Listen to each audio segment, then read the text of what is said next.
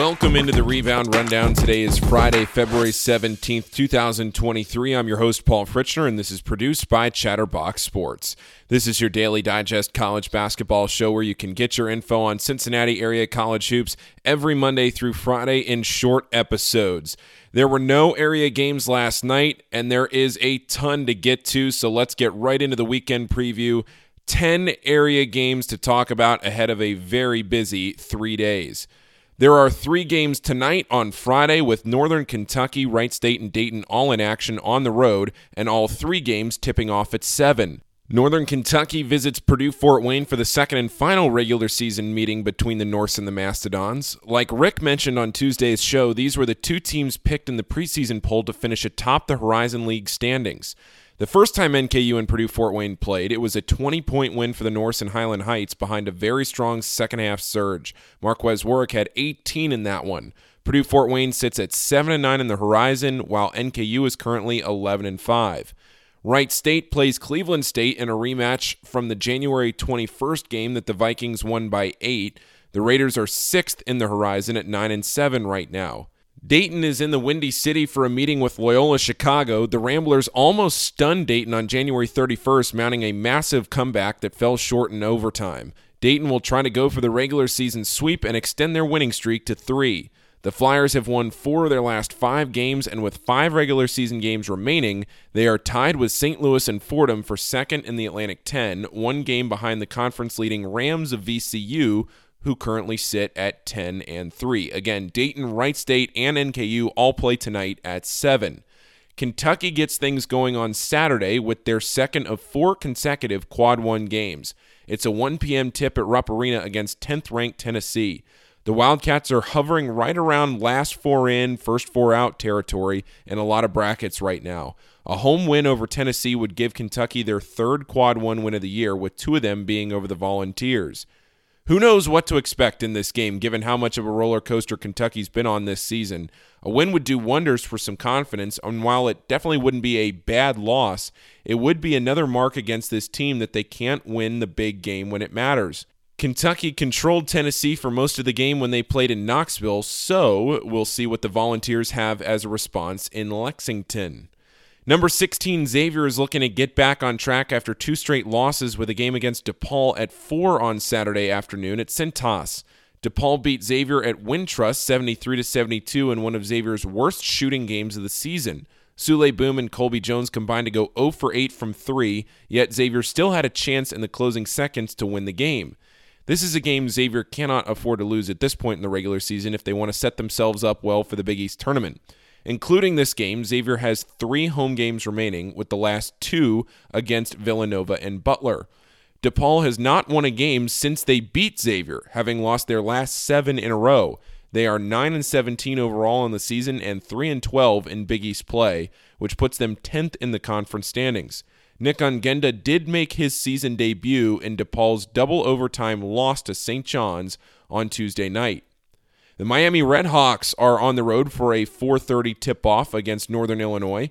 The Huskies beat Miami by 4 in their first meeting at Millett Hall.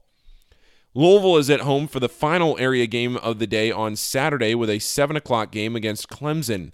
The Tigers have lost 3 of their last 4 games but are coming off a 40-point win against Florida State. Clemson is 1 game back of Pitt and UVA, who are tied for first in the ACC. The Cardinals will have only 1 home game left after this one against Clemson. Cincinnati has a noon tip on Sunday down in Florida against UCF. These 2 teams just played each other on February 4th, and UC pulled out a tight win at Fifth Third Arena.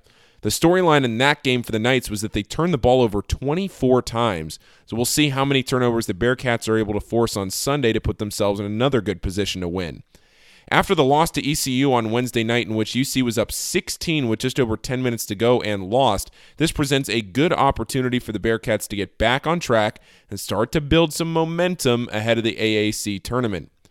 Wright State plays on the road at 2 against Purdue-Fort Wayne on Sunday, and then in the last area game of the weekend, Northern Kentucky has a big one against Cleveland State starting at 3 on Sunday. It took a buzzer beater from Marquez Warwick at Truist Arena for the Norse to beat the Vikings on January 19th. This is a very important weekend for the Norse, who sit tied for third in the Horizon with Cleveland State. NKU will have only 2 regular season games left after Sunday's game against the Vikings. National Nuggets now, and let's take a look back at what happened last night.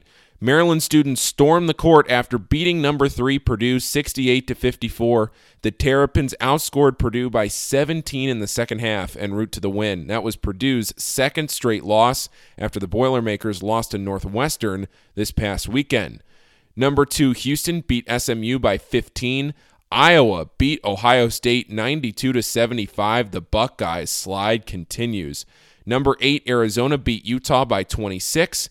And in the late-night games, number 13 Gonzaga took out their revenge on Loyola Marymount after the Lions ended Gonzaga's home-winning streak a few weeks ago. The Zags scored 68 points in the first half. Yes, 68 in the first half, and went on to win 108-65. Again, Gonzaga scored 68 in the first half. Loyola Marymount scored 65 in the entire game. Also, number 4 UCLA pulled away late for a 9-point win over Stanford. Looking ahead, it's a quiet night with really nothing to speak of tonight on Friday outside of New Mexico and San Jose State in the Mountain West. Saturday has a bunch of good games, including, in order, Seton Hall at number 20 UConn at noon, Illinois at number 14 Indiana at noon, number 19 Iowa State at number 12 Kansas State at 2. The Wildcats are reeling, having lost 5 of their last 7 games after that great start to Big 12 play. Number 9 Baylor is at number 5 Kansas at 4. Villanova is on the road at number 24 Providence at 4:30.